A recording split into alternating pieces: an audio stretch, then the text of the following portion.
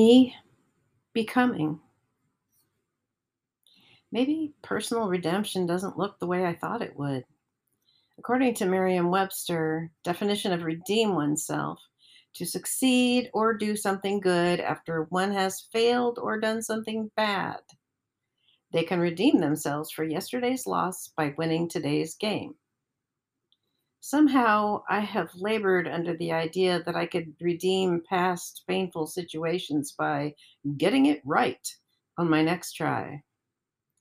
Troubled childhood? Get your marriage right.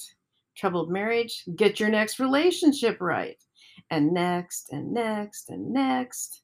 But what if getting it right looks more like simply growing into my best self, my most balanced self, my most true to myself self? What if getting it right looks like this gradual path rather than either or in healing from the trauma of those previous years? What if I am getting it right by working day to day to lay those lies in my bones to rest? The constant threat of abandonment, the loneliness, the haunting fear, the ever present anxiety? What if that's all redeeming myself is? This gradual trajectory of gaining freedom from the lies I've believed, the ones that say there is no safety, no love, no being seen and cherished. What if personal redemption is simply the act of becoming my best self by learning to listen to that hurt small child inside of me who needed someone but was constantly left on her own, isolated and afraid?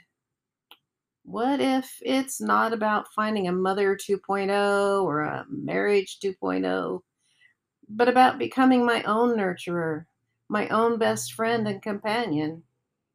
What if it's not about expecting or hoping for someone outside of me to fix my loneliness or give me love or make me feel safe, but learning to provide those things for myself while accepting them as a gift when I do receive them elsewhere? What if it's simply about me becoming wholly me, me becoming present, me walking fully awake into my future, whatever that looks like, and knowing I am able to nurture, to love, to cherish myself? Me learning to welcome any outside input in those areas as the rich buttercream frosting on top of the already yummy cake that is me. What if redeeming my past is simply about me welcoming the process of learning who my creator made me to be, the character and quirks and interests that got sidelined by life and trauma, by the overwhelming efforts of surviving? Then I am well on my way to seeing those lies in my bones fade, those lies that were etched beginning in the womb and forward. I am redeeming my past by me becoming, becoming my best self.